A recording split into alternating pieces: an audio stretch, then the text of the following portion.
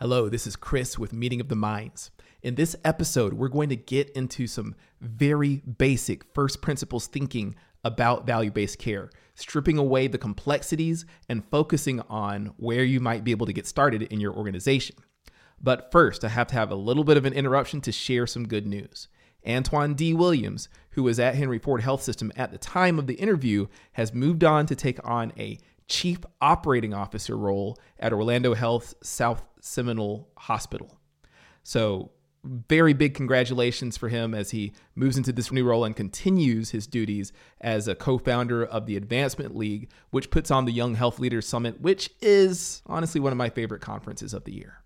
Thank you again. Congratulations to Antwan, and we're going to get into the show. Think about the simplicity of a money-back guarantee. You go to a Midas or a Pep Boys or a Firestone and you get your oil change. You pay for a service. You know exactly what you're paying for. And if things don't turn out like you planned them to, what happens? You get your money back. I think value-based care is trying to get us to that point where you know what you're paying for, you know how much it costs, you know what the outcome should be, and if the outcome is not that you expected, then you get your money back. All right, what we're bringing on today, Antwan D. Williams, VP of Operations at Henry Ford, also a co-founder of the Advancement League. We're going to go deeper into those, but the session that we're digging into is called, what's that session called? So it's called It's About Damn Time, inspired by Lizzo's song. So it's all about value-based care and consumer pricing transparency. That is huge. It's about damn time. I think that that's a subject that's given people a lot of confusion, stress, headache, as they navigate between like the fee-for-service environment, value-based environments, and really, I want to dig into that subject matter, but also dig into a little bit on the Advancement League and some of the things that you're doing for young healthcare leaders, for people that are thinking about these things, to be prepared to make the changes needed to re-incentive to align the incentives in healthcare in the right way. Am I hitting? Yeah, I think you're spot on. I think when, as I kick off an introduction, I like to say that beyond most things, I'm a connector of people, and I think that's the foundation of the Advancement League. That's the foundation of my role on the value-based care panel later today at Vive, and I think it's who I am in my day job as a hospital operator and hospital strategist. And we've just been fortunate to pull together a community of amazing individuals that happen to care about healthcare, care about doing things the right way, and care about solutions. And I think you'll see that as a common theme on the topics that we'll touch on today. Fantastic. Well, I'd like to dig into that theme as it applies to Antwan D. Williams. Yeah. Specifically, when it comes to founding an organization, thinking deeply about alternate payment models and how young leaders approach that. What's captured your interest in this movement towards alternate payment models? And just talk to me about like your personal motivations behind this and how you've grown into this. Yeah, so I'll start off by saying that I'm the oldest of 10 siblings, and over the years I've learned to listen. 10? Yeah. Wow. And you have to listen to messages, 9 different ways when you have 9 siblings. And and I think about the Advancement League and where we started. It started by listening. Folks were going to the same events, talking about the same topics. At the time, 10, 15 years ago, talking about value-based care and how they weren't seeing it at all. They studied it all through graduate school, all through undergrad, and got into their profession and hadn't seen it in action. And we said, wow, we need to build something new. We need to give folks another option. And that's how the Advancement League started. At the time, we were and still are passionate about community impact, about social determinants of health, and I think we're starting to see the world catch up a little bit. Mm-hmm. We're forever optimistic, but we know that time is ticking. The projections that we set around value-based care, around shifting from fee-for-service, around these models, we're off. If we were gambled with our life, I don't think we'll be having this conversation today. So I think we need to move a little bit quicker, and we need to push on the players that be to help us do that. Well, let's let this conversation be a little bit of a help to that, because again, I alluded we know that a lot of people are overwhelmed. They might have studied these things but not understand how to put them in practice.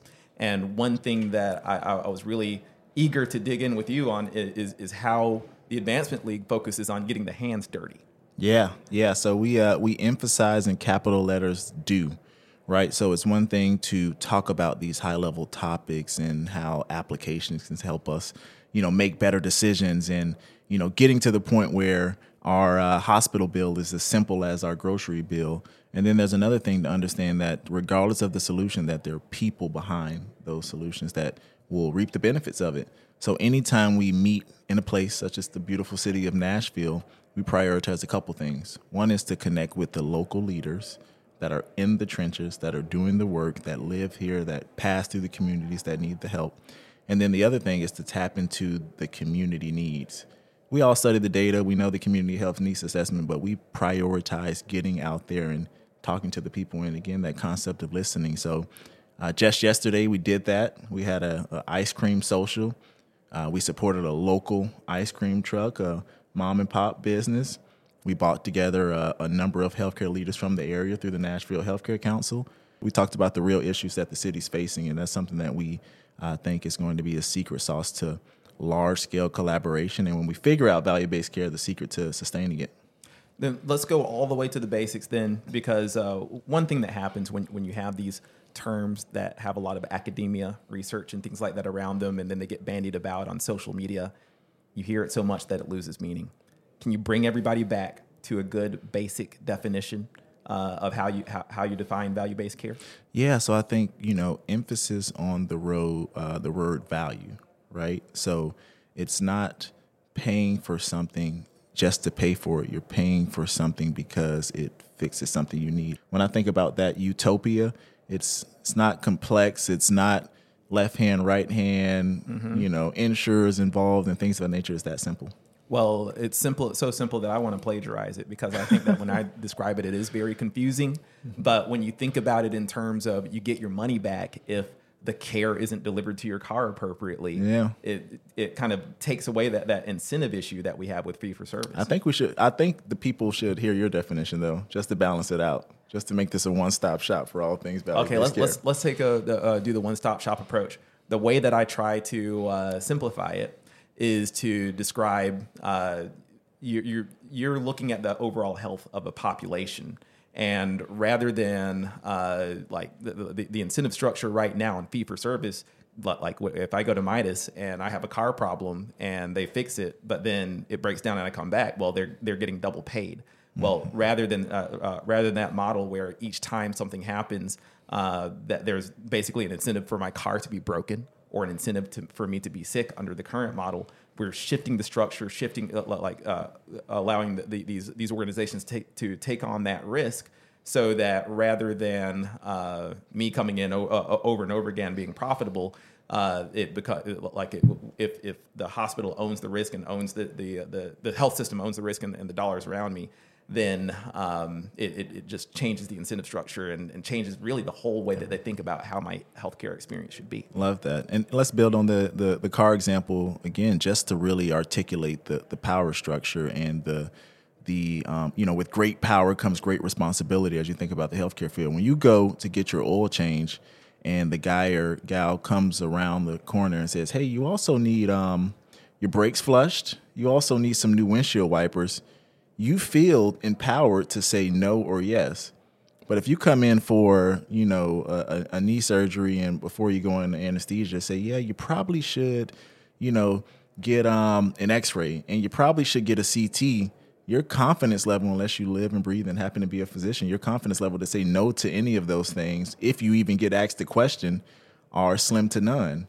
And I think that's where the responsibility comes in, and that's what value-based care hopefully will solve, is that, to your point, we as healthcare providers are incentivized to make all that make sense in one swing and not charge and, reap the benefits of charging for each of those individual things. So we'll get there.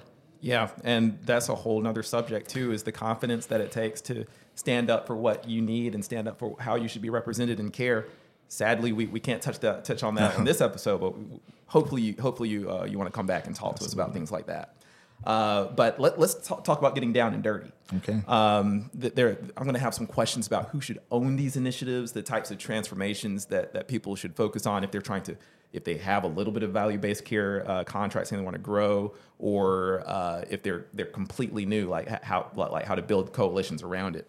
But starting out, like I was watching some interviews that you had about the Advancement League, and some of the exercises that you have during the Young Leaders in Healthcare Summit to get people's hands dirty with value-based care. Can you talk about how you start getting people's hands dirty and getting them just in that system or mindset or doing things? Yeah. So anytime, again, we meet, we have our Young Health Leaders Summit coming up in North Carolina, July 31st through August 2nd. We build that summit on the foundation of community impact. So not volunteering, but actual community impact. We believe that if we can keep it at the forefront of who our members are, who their purpose are, then that value. So what we do is we take sponsorship dollars, we break folks up into teams, we give each team cash from our sponsors, and we say, hey, think tank style, Shark Tank style, you have 24 hours to do good in the local area. So you have folks that are extremely smart, extremely passionate, and experts at what they do in their field, creatively collaborate with low resources, with not a lot of time, to do good in the local area. So they go out, they find the local leaders, they partner. Some teams have combined dollars to make more of an impact.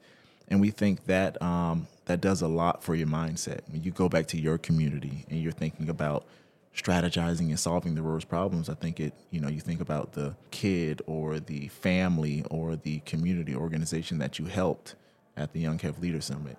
And we hope that lives on at least till next year. You come to the next summit, or you join on as a member, and you keep that in your heart throughout the year as you're serving in various capacities. So you're bringing people in and having them break out of that four walls mindset, break out of the idea that everything that they need to support is within that health system. You're getting them to think about the coalition building that it takes to address healthcare needs outside of just the procedures that people can have when they come in for inpatient, outpatient visits. 100%. And now we're attracting people that are starting companies that are figuring out the future of healthcare. So what we've always said is that the future of health is together. It's going to take the traditional hospital operators, the folks that are deciding to apply their education to building solutions from the ground up, and it's going to take all of us coming together around these common goals to make change. So we talked. We spoke earlier about studying value-based care in college and the academic principles and things like that. And obviously, you're very focused on getting into practice. Who should own that in that the health system? We've got innovators listening to this that are within health systems and outside of health systems and things like that. But from the health system context, who should own the transition into it? I think it's not to point finger, but I think it's the word together. And I'll give you an example. Last year we had our summit. We had a big conversation around cancer and the cancer moonshot. And I'll tell you, as we had that conversation, a lot of folks pointed out Big Pharma and said, hey, they need to figure it out. They're incentivized in different ways, et cetera. And we looked around the room and we didn't have Big Pharma in the room. Mm-hmm. So this year we have tracks such as Pharma as Friends, where we're pulling in our pharmaceutical leaders and partners, payers as partners, where we're pulling in insurance companies, et cetera. Policy passing conversations where we're pulling in lobbyists, politicians, et cetera. Health tech, and then all of the traditional players to build this safe space for us to have conversations and, to your point, roll our sleeves up to build solutions together. So I think it's going to take all of us coming together again around those common goals. And I hope we can do that at small scale in July and take it on beyond that as we exit. And curious about doing that at small scale. Let's say you're an operator or a leader within a healthcare system, and there could be a small amount of value-based care contracts, or it could be something that's just not even on the radar. Do you have thoughts around how people get these initiatives started or grow them within their organizations? I think it's asking the questions. To your point, you have organizations where they have a team of 2, and you have some with a team of 20. I think it's sitting down in a constructive way and thinking about how you're incentivized and what you're working on, and how do you align the dots. As I think about something as simple as a service line strategy, where we're trying to grow market share for orthopedics and heart and vascular and urology and women's services. One metric on my scorecard may be value-based directed, and that's not a hard conversation to have with a team of 2 that's doing the work every day, or the team of 20. That looks a lot different for someone who's working in the pharmacy, but again, it's trying to find those connection points and trying to measure it. And sometimes that's one KPI, and sometimes that's a whole initiative. So every bit counts. Every bit counts. I hope that people listening get a little bit of inspiration from that they're not having to wait for an entire board of directors or a multi-billion-dollar company to change its strategy to be able to start delivering value and growth at the same time. Oh, you're spot on. I use the analogy. Deion Sanders, left Jackson State and went to, Colorado University, and folks are giving him a hard time, and that's neither here nor there. But one gentleman said, "Hey, as you all are throwing rocks, even if it's $2, have you gave $2 to HBCU?" And I think that's similar to the problems that we have in our industry. It's not always the large rocks. It's what is the one thing you can point to that you're doing to move the metric, and those incremental changes add up.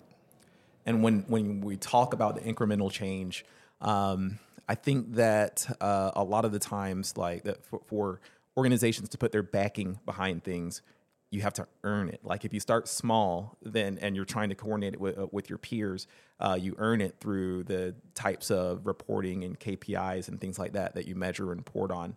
Could you talk a little bit about what's reported and how to socialize it among other leaders to help sustain these initiatives? Yeah, no, I think you spoke on it earlier that the incentives are changing, and the organizations that will bear the most fruit and do the most are going to be the ones that have been tracking it for a while.